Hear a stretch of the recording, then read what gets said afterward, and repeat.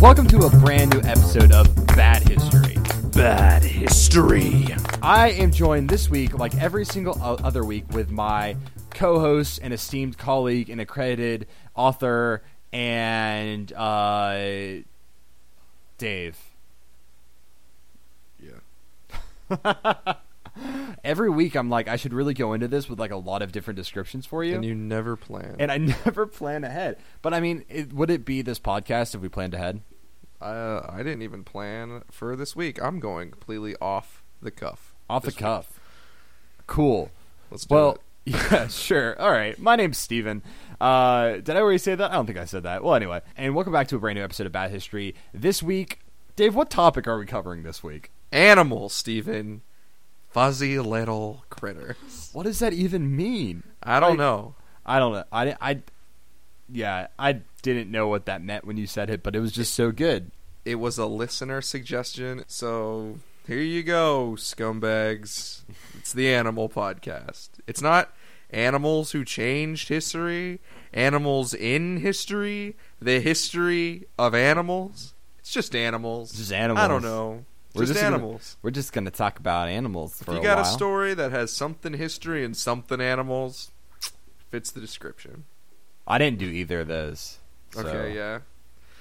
Yeah, Well. I just wrote about the Middle Ages. It's kind of my MO every week, and I just kind of hope it fleshes out into something that fits the topic. Well, I think we figured it out. We cracked the code. We figured out the secret puzzle box, and we kind of cracked this nut, and we got two good stories that we're gonna tell about animals. Anyway, I was gonna say something, and I lost my train of thought majorly. I lost my train of thought in a major way, Dave. It will come back to me probably. So last week we talked about unknown mythological stories in history, which was a lot of fun. I had a good time doing that. And so this week we're talking about animals. And if you haven't checked out that unknown mythological history story episode, you can check that out.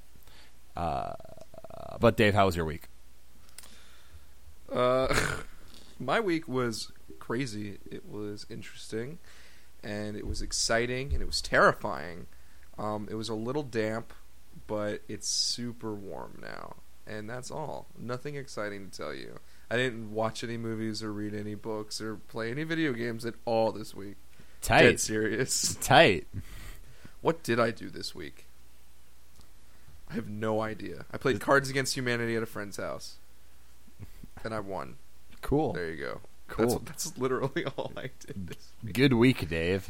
Steven. Yeah. Same question. Oh shit, what did I do this week? This week I experienced the fresh hell that is doing my taxes. You were a little late there, Steve. No, dude, taxes are due at the time of recording this episode today, and I got them turned in. Taxes are due on the 15th. They're due on the 18th, my dude. 15th. April 18th. 15th is tax day. Let me go ahead and look this bad boy up right now just to prove you wrong. Okay. Oh, nope, that's take, not tax. Tax day. Tax day, Monday, April 18th. My dude. Anyway, so I experienced kind of just that kind of hellscape for pretty much my whole weekend, and it was terrible. It was just awful. Everything that did go wrong or could go wrong did go wrong. So it was just terrible. It was just terrible. I mean, I think overall, like, I had a good week. I'm not dead, so like I think that's a win in my book. But the taxes sucked. Sometimes I'd rather be dead. Really? Like finals week.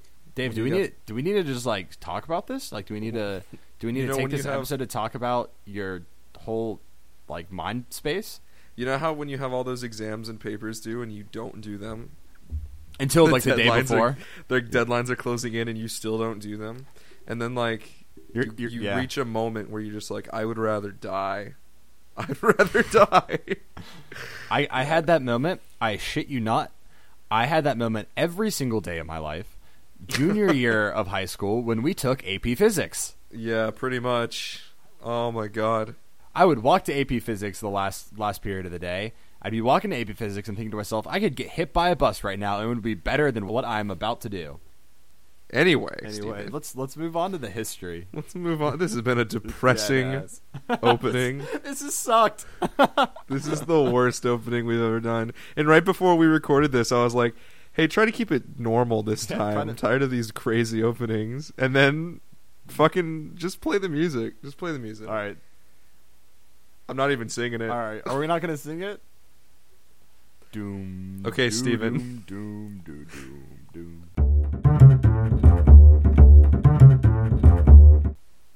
Okay, Steven. So the animal story that I chose, I guess it's not really a story. I want to talk today about horses in the context of the Mongol Empire. Okay? Okay. Okay. You should respond to me. I did. What did I just do, Dave? Okay, so if you don't know about the Mongols, Mongolia, the Khans, then you probably don't know that they are without a doubt the greatest horse culture that has ever existed. Like, hands down, hands up. Everybody says they're the people of the horse. These people are the people of the fucking horse. Okay? There's a traditional Mongol saying, and it goes, a Mongol without a horse is like a bird without the wings. Ooh. And the reason why horses are so So important a penguin. So a penguin, right? Or a kiwi, if you like. Or the noble ostrich. So the But reason... ostriches are fucking terrifying. Let's just be super honest with each other here. They're the ugliest animal I've ever seen. I always say this to people, like, their head looks like the grossest thing ever. Look up Dude, one right I watched now. a video of Steve Irwin straight up like murking an ostrich with his bare hands. Like grabbing He just it. like takes him out, like he chases this ostrich down and like tackles it. Going back to animals. I mean, we're gonna keep going back to mentioning horse- Steve Irwin because This he is is the animal Steve guy. Irwin podcast. So anyway, the reason why horses are so important to Mongol culture is because of the Eurasian steppe. Now, if you look at a map of Asia, but like a real map of Asia, not like the political maps we have where it's all flat and stupid. Like a topographic map. Yeah, no, look at a topographic map, but then look at like a globe, for example. Okay. Europe is a very small kind of peninsula of mainland Asia, pretty much. Like, they're connected. It's one thing. The reason that they're two is strange. And culturally and historically, they've been really separate for a long time, for all of time. And it's hard to understand why, especially when I talk about the Eurasian steppe. So when you look at this map of Asia, there's this large, flat area, sort of like right in the middle, known as the Eurasian steppe. It starts in Mongolia and continues all the way to the Danube River. Fucking long, flat, expansive land. It's open grasslands with forests scattered about. But there's no real huge physical boundaries. It's just fucking flat. Yeah, I'm scoping it out right now. It's pretty flat. You're scoping it out right It's pretty now? flat. This suited a strong nomadic lifestyle of the peoples who lived there. Because without these physical boundaries, what stopped you from moving to greener pastures? Or if a place got too cold or too hot, you just moved. And this is where the Mongolian culture was born. And alongside it, of course, the greatest horse culture of history.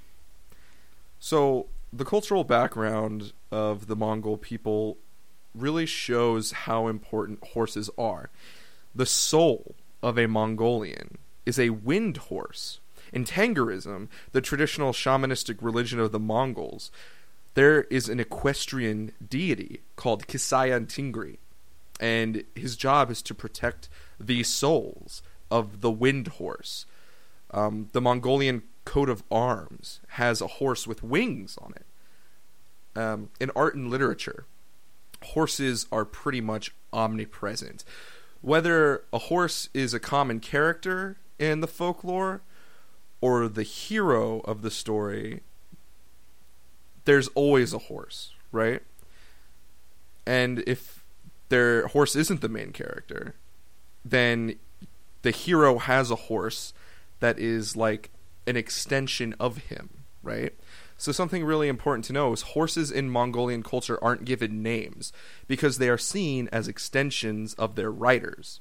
They're just described by appearance, usually their color. So here's a really funny story that I think you'll appreciate, right? So there's one famous named horse, Mongolian horse. His name's Arvagarkir, and he was a famous racehorse in the 18th century who reportedly defeated about 1,000 horses in a single race. Damn. He has a city named after him. Like, he's this famous. And there's a big-ass statue of him there, like a huge statue, and he has a blue scarf tied around his neck.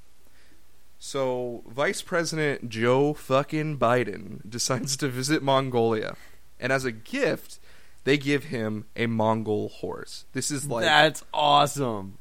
The coolest thing you can get as a gift, pretty much. That's like if you went to China and they gave you a panda. That's like if you went to Japan and they gave you a dragon. Horses to Mongolia is like fucking dragon to Japan. They don't got those dragons just lying around either. No, they don't. You gotta summon them with the Dragon Balls. But anyway, he gets this horse, and knowing nothing of Mongol culture, he names it. He names it Celtic immediately. He's like, thank you for this horse. I will name it Celtic. And he puts a blue scarf around the horse's neck, much like that of Arvagarkir's, that famous racehorse. Mm-hmm. As soon as he puts this scarf around the horse's neck, it got scared and reared up and, like, tried to attack him. Nice. And they, like, just, like, a couple, like, you know, rodeo clown Mongols just came out of the barrels and, like, took the horse away from him. And they were like, you're not worthy, you can't handle it. So anyway, horse, culture, horse, it's a big deal.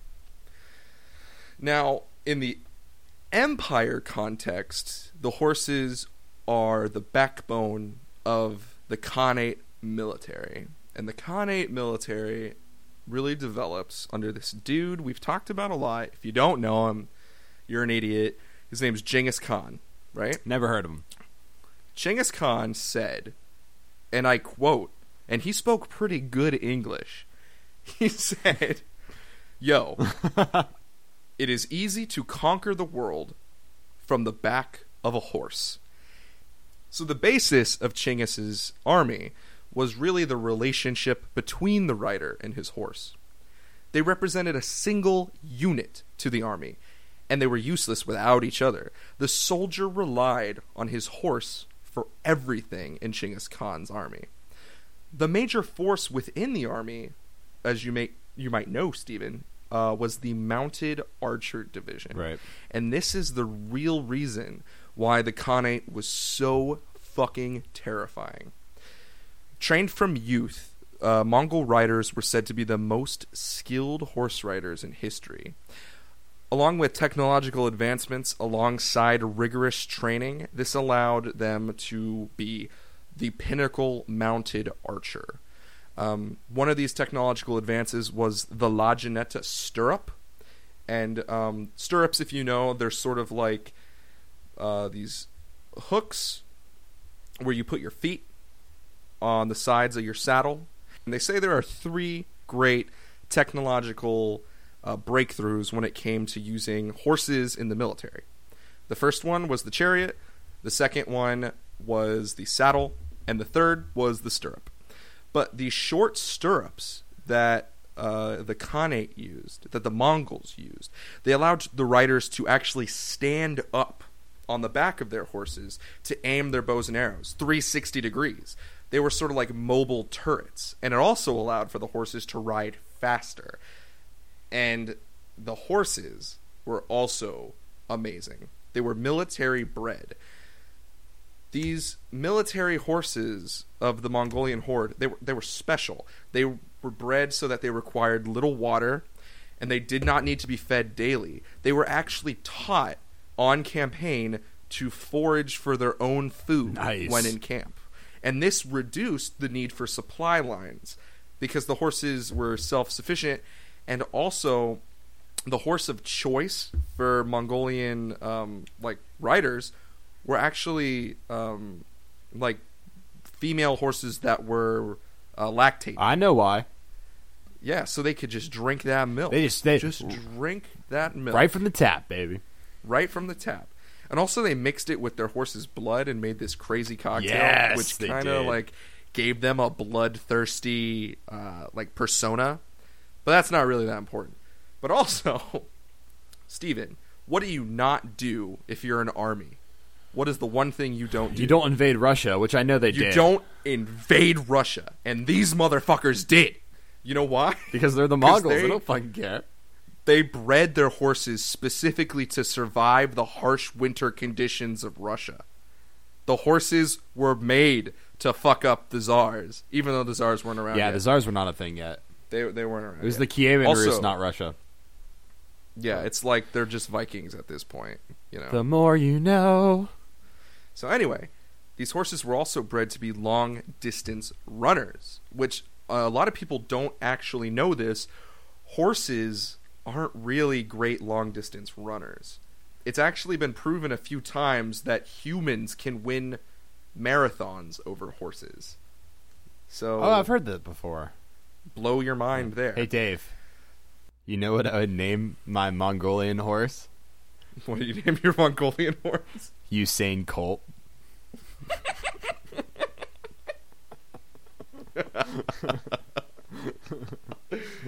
Oh my god. Hey, Dave, what would you name your horse?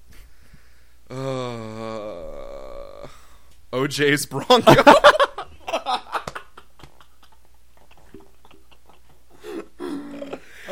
Oh shit. Okay, so also about the Mongolian horses, they were smaller than other war horses at the time. So this seems, kind of like a negative, but they carried less weight and they could maneuver better on the battlefield. But it's not just the horse, but the relationship between the horse and the rider. It is claimed that a Mongol warrior's horse could be called with a whistle and would follow its master around like a dog. And that a rider trained a group of horses and would take several to war to ensure that they were riding fresh and healthy. So the average soldier, they said, had 3 horses with him, but generals would bring up to like 20. Jesus. And when they weren't at war, they were just with their horses, building relationships, taking care of each other, right? These people fucking love their fucking horses. So this relationship was extremely effective in battle. It allowed Chinggis's army to pretty much conquer all of mainland Asia, almost all. It's the fucking Mongolian horde is the largest continuous land empire in history. It's bigger than Napoleon, and it's bigger than Alexander. It's nuts. huge. It stretches from the Pacific to Europe. And then the Mongol hordes also continued this military dominance far past Chinggis's death, and well past the death of his grandson, you might know, Kublai Khan. Check out Marco Polo, Season 2 coming to Netflix, summer 2016. So now, Steven, I want to tell you a story, a specific story that has little to do with horses, but something to do with horses. Cool. Okay, so this is the story of Jebai the Arrow. So in 1201 CE, this thing called the Battle of the 13 Sides happens. Chinggis Khan had fought and defeated the chief of the Taichud tribe. And during the battle, Chinggis had been shot in the neck with an arrow. He got shot in the fucking neck. So after the battle, Chinggis rounded up the surviving Taichud archers and demanded to know who shot his horse in the neck. He did not want the enemy army to know he was injured. But in terms of punishment, the severity of injuring a Mongolian's horse was tantamount to injuring himself. Get it? That's how close this fucking bond was. A young mounted archer from the Taichud tribe stepped forward. His name was Zurgadai, and he claimed he had not shot Chinggis's horse, but that he had shot Chinggis himself. And he was claimed to be the greatest horseback archer that anyone had ever seen. He also claimed he did not fear death and gave fucking Chinggis the middle finger right to his face and then mooned him and then slapped his butt cheeks.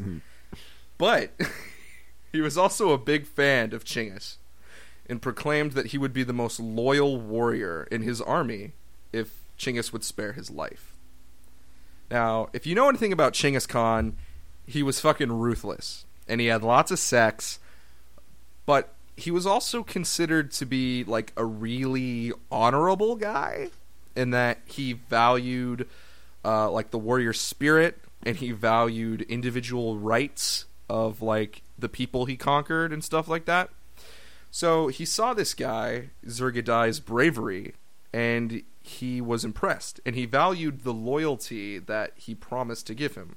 So he accepted Zurgadai's offer on the rule that he would get to rename him to Jebai. Jebai meaning arrow. Nice. And then Jebai became the second most powerful commander under Chinggis Khan, and his most loyal general throughout the Khanate horde. Fucking empire of awesomeness. Ride around Europe on your horses, killing motherfuckers. Awesome shit. So that's a cool little story about the horde and how horses played a big role in their everyday lives and their military lives. And horses are a big deal when you talk about Mongolian history to this day. So there's my animal story. Animals history. Yeah, dude, good scrolls, man. That was awesome. Thanks. Yeah, that was very animal-esque. So yeah, animals. So yeah, animals. Right on. Animals. Yeah, the Mongols are crazy, man, and like I think there's not another civilization where an animal is when you teach about the Mongols, you teach about the horses, right? There's not another civilization where you teach about like an animal along with that civilization. They don't go hand in hand like the Mongols and horses do, which is really interesting. Yeah, the Mongols kind of believed that they were the horses. Do you know what I mean? Yeah. Like that their spirit was a horse. They fucking loved their horses. Yeah, very interesting. So. Very interesting. Well, should we move on to something totally different and go jump to my story? Yeah, Steven, play the music.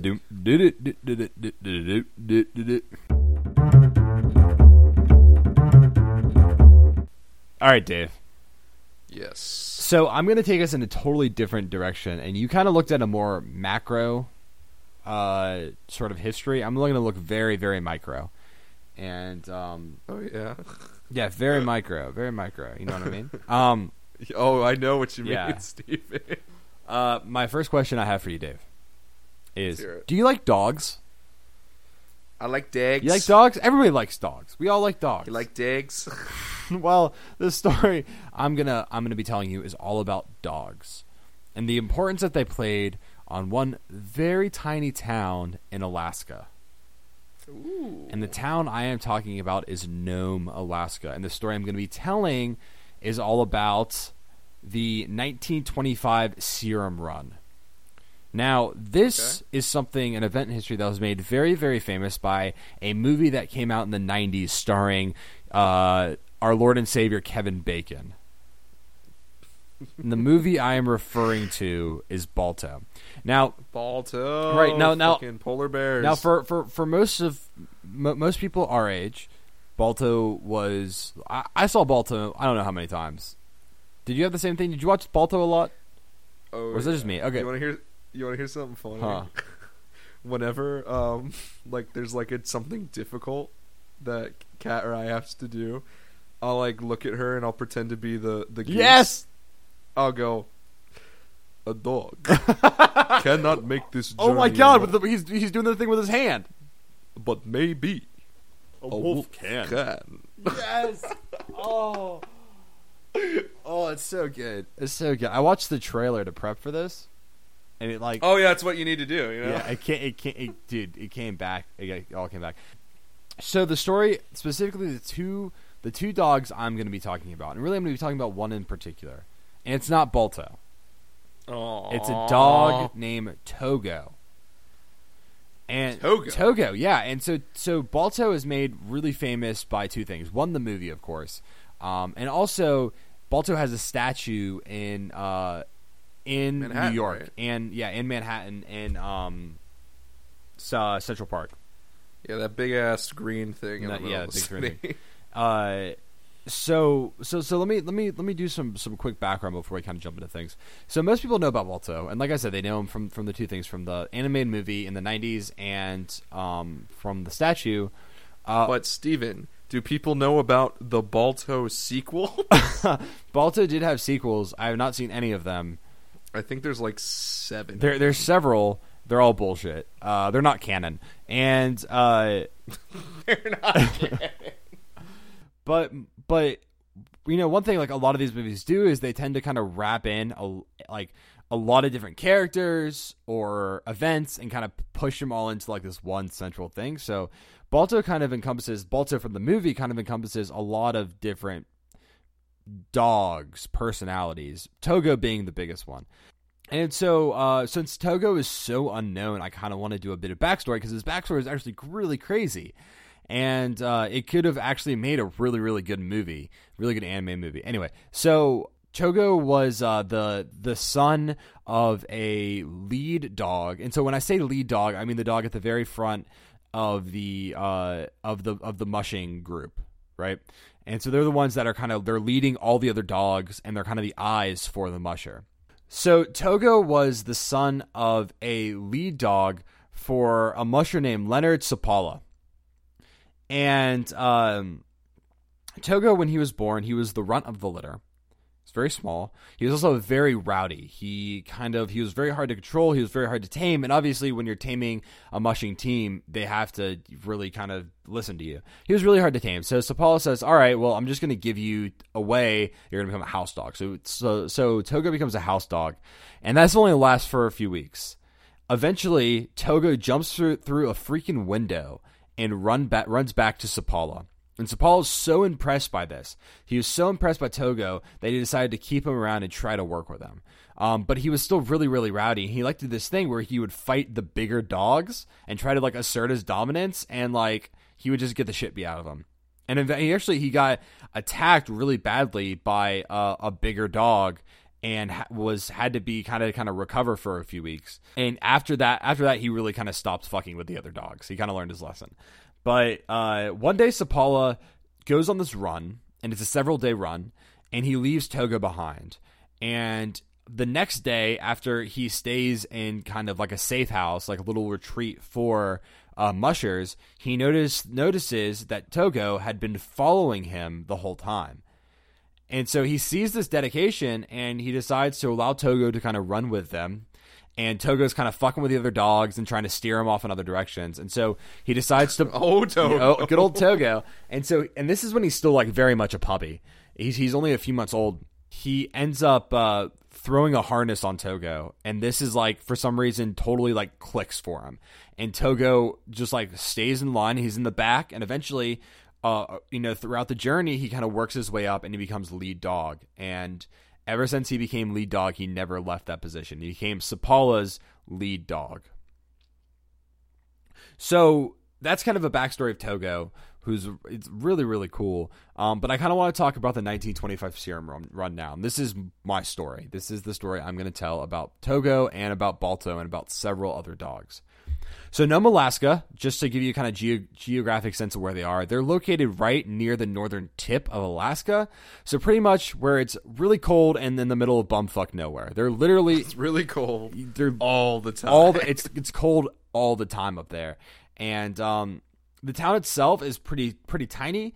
It is the biggest town above like the halfway point in Alaska. So most of the towns reside right on like the southern kind of coastline of Alaska. This is the largest town above the midway point. And it's made up of 455 Alaska natives and 975 settlers. So kind of just below 1,500 people live in this town. And dog sled teams were a very crucial part of this town. They were used for pretty much everything and as a primary form of kind of getting supplies and communication to the outside world. They were used as this primary form of transportation before planes became sturdy enough for the flight because planes just simply couldn't make it all the way out to Nome with the conditions. And this occurs right around the 1930s when they're able to do this. But this is 1925.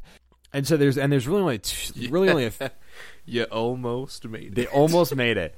So there's really only two main ways that you get things to and from Nome. The first is by dog sled team, obviously. The second is by ship. But the catch is that once it starts getting too cold, ships can't make their way up to Nome because of the ice. So, well, one because of the ice, and two because it's just too dangerous. And so this is another they almost made it. So in 1925, Dr. Curtis Welch is the only doctor in Nome, and he diagnoses a child with tonsillitis. However, we know now that this was not tonsillitis. This was this infection called diphtheria. And this is a throat infection that can be very, very lethal, at least at the time period. And worst of all, it can survive outside of the body for several weeks. So very, very dangerous. And so Dr. Welch, he doesn't think really anything of this other than it being tonsillitis. He doesn't think it's diphtheria. But the child dies a day after the diagnosis. And right after this, an alarming number of cases of tonsillitis began to pop up throughout Nome. So then eventually Welch kind of realizes what he's got on his hands. He realizes that the severity of this infection. And so what he decides to do is he quickly quarantines those infected. But he knows this is only temporary. They don't have the supplies to keep things sanitary, and it's a very infectious disease. It can be spread just by being in the same room with someone who has it. And it usually targets children because, I mean, obviously their immune systems are a bit weaker. What were you about to say? Because they're weak and easy to bully. They're weak and they're easy to take out. And the bacteria can smell fear on them. Oh God! But there is an antitoxin that was pretty common. In fact, Dr. Welch had a good amount of this antitoxin. However, the only thing is that his supply was all expired, and that sucks. And so, in fact, there's a story that says, or not a story, but part of the story says that one of the second children that got infected, the second child that got infected. Dr. Welch realizes this, and he's kind of faced with this dilemma where he's like, do I give them the expired antitoxin, and it could potentially either help them, or it could make them weaker and more susceptible to the disease, to the infection. And he ends up not giving them the antitoxin. They die the next day. That's baloney. I mean, they're going to die no matter what. Well, okay, so listen. The third victim comes up. Dr. Welch learns his lesson, gives him the antitoxin. The kid dies anyway. And so he really knows he's kind of SOL. And worst of all, they just missed the last ship up to Nome for the year. You almost made it. So there's this really famous scene in Balto that's still, it's one of those scenes like from a movie. You know, you have those movies from your childhood. There's a specific scene that's stuck in your head. Yeah. This scene from Balto, it's Dr. Welch gets over, and it's Morse code, and he's got the little tapper thing. Yeah, and he says like the stop, and it's like yada yada yada yada yada stop. So Dr. Welch, he gets onto his little tapper thing, and he taps out some Morse code to really anyone that he can reach, saying that that he needed they desperately needed 1 million units of antitoxin. And when I say 1 million units, I don't mean like 1 million vials. It's like it's each patient needs a few thousand units of this antitoxin, and so it's not a huge, crazy amount. But he's desperately asking for 1 million units of antitoxin, and his message gets out, and 1 million units were located out, I think, near California on the West Coast. And they were prepared to ship to Alaska, but there was a huge problem. The closest town that the packages could be delivered to by train was 674 miles away from Nome. Fuck. And this is that's like the distance between me and you right now. Yeah, exactly. It's a huge distance. And this is 1925 during the winter in northern Alaska. Yeah. It's the worst possible conditions. And so in order to get the medicine the final 674 miles, a relay of sled teams was kind of established and set up. And it was made up of 20 mushers. And they were going to kind of relay this medicine all the way to Nome. And so it starts off, it's dropped off by the train, and immediately without within minutes of receiving the serum, the first musher takes off. And it's actually kind of sad. He's going with a bunch of inexperienced dogs, and he ends up having to leave 4 or 5 dogs behind at a checkpoint, and just kind of assume that the dogs died. And he actually received several of the mushers this happened to, but he received a significant amount of frostbite on his face. And let me explain how cold it is here. It's in between the negative 30s and 50s, and with the wind chill in the negative 80s. It's very, very cold. In fact, I was reading something that described it was negative 20 in Nome. It was an unusually warm day. Negative 20 was warm. Jesus Christ. So it's going through several different mushers, and eventually the serum ends up in the hands of Sapala and Togo. And they were tasked with not only covering the most ground of any team, but also the most dangerous section. Sapala, with his team, with Togo, traveled 170 miles from Nome to the pickup point. So Sapala picks up the serum, turns around, and races immediately back towards the direction of Nome, straight through a winter storm. Fuck yes. Yeah, and so for the most of the time, Sapala has very little visibility and had to really trust Togo in leading the way, which Togo did. In fact, Togo directed the team to the safe house where they could rest for a few hours. And if Togo had not found the safe house, the team would have definitely died. No doubt about it. The team would not have lasted. So Togo almost single-handedly just was able to find the safe house. So all in all, Togo ended up running 750 miles. Jesus fuck. And this is in the course of a few days. He gave so much to this trip that he never ran again. So where's Balto? Let me get to this. Okay. So now we kind of move on towards the end of the journey. Eventually the serum was passed off to this guy named Gunnar Kasson, and his lead dog is Balto. Okay. And they cover the remaining leg of the journey, and whether that was actually worse than Sapala's. In fact, Balto kept his team on the trail in almost total darkness. Jesus. And eventually they made it all the way back to Nome without it breaking a single vial of serum. Damn. There's actually this story where the winds are so bad that they knock over the sled and knock all the serum into the snow. And Kasson digs through the snow, takes off his gloves, and digs through the snow to find the serum, actually suffering frostbite on his fingers. So that he... Wait, is that Kasson or Gunnar? Gunnar Kasson. That's his name. Okay. I'm getting confused. No, it's okay. Sapala is Togo's musher. Kasson is Balto's musher.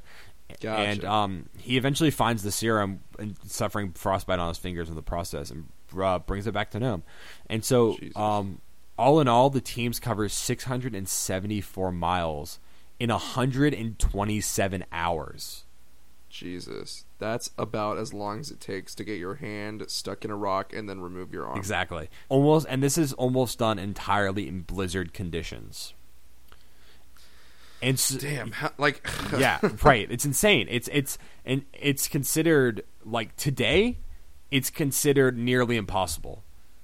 Yeah. That the fact that they did that, nearly impossible back then, exactly.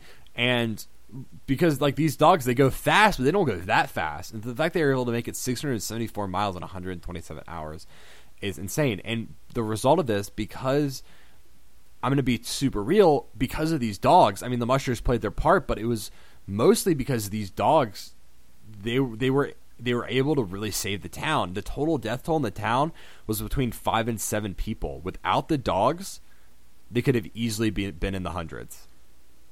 It could have been worse than the hundreds. It could have wiped out. Could have been everyone. It could have wiped out a significant portion of this town, and so in a large part they owe this to Togo and to Balto and to all the other dogs. The fact that they are able to get this serum to Nome, and after they get the serum there, they're regarded as national heroes.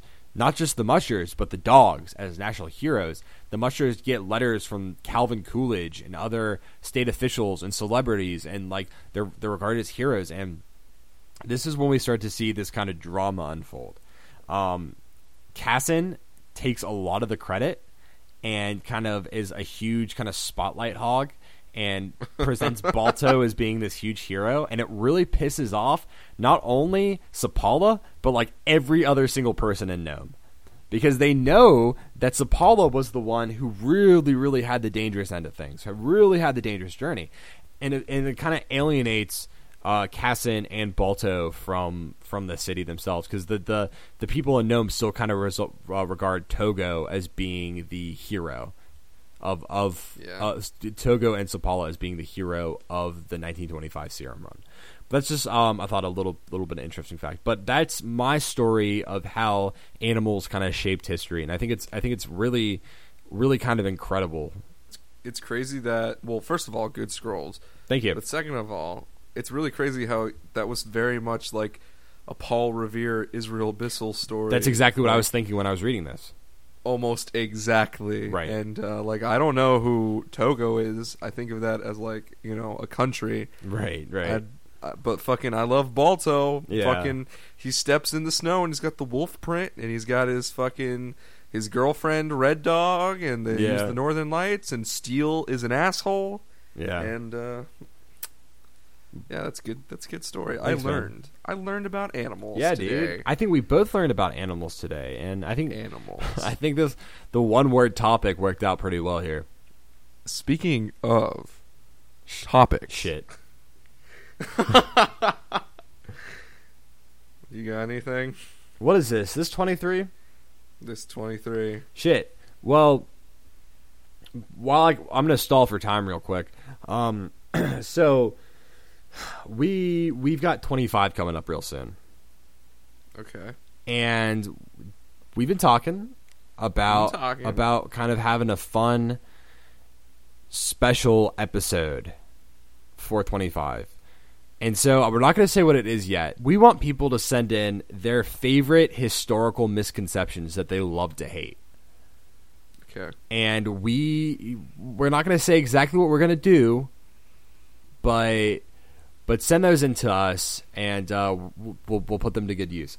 But yeah, so that's going to be coming up, episode 25. Be on the lookout for that, and we'll have some big news during that episode. But topic for next week, for number 24. Holy shit. Holy shit. Next week, I got a good one. All right, let me hear it. How about we discuss 2 covert operations? Super sneaky. I like But it. you're not allowed to do Bay of Pigs, Okay. and you're not allowed to do Zero Dark 30. Okay. Deal. Fair enough. Deal? Fair enough, Sound dude. good? I like that. Yeah. We can definitely we'll come up with some good stuff. Cool. All right. So next week we're going to be doing covert operations. Before we go, real quick, I want to do some quick plugs. So our base of operations is badhistorypodcast.podbean.com. Check us out there. You can download episodes directly from there. You can also check us out on iTunes. Just type in Bad History. You'll find us. You can leave us a rating and review. You can subscribe. You can do all of that stuff. Don't do it. We're on Facebook and Twitter. Facebook Bad History Podcast. Twitter at Bad History Cast. You can email us at Bad History Podcast or badhistorypodcast at gmail.com. There we go. Don't do it. Also, I have some very exciting news. No, you don't. Yeah, I do. But I do, Dave. We are on 2 new pretty big platforms. First of all, Google Play Music launched their new podcasting service, and we got approved a while ago for that, and we are up there now. So if you use Google Play Music, I know Android uses it a lot. They're gonna eventually. I think they're moving it to iOS here soon. But if you use that, you can find us on there. We're for sure on there. I checked us out earlier today. If you guys get us in the top 10 podcasts on the new Google Play thing, I will drunkenly post fully nude photos of myself to the internet. So make it happen, guys. But no, if you guys could get us in like the top like 50 history podcast, even the top 50 history podcast, I would like, I don't know, man. That'd be cool. That would be cool. That'd be really cool. So that'd be awesome. Also, we're on a site called TuneIn Radio. And I know TuneIn Radio is used as kind of like an online radio feature for like NPR and like local radio stations and stuff like that. They also do podcasts, and we got approved for that again today, so we're up there as well. So 2 new kind of directory sites that you can check us out on. And then also, again, real quick, your favorite historical misconception that you love to hate, send it in to us, and we'll be taking advantage of those for episode 25. But I think that is it for me. Anything else you want to add, Dave? Nope. Just want to wish everybody happy history and good scroll. I'll see you later, guys.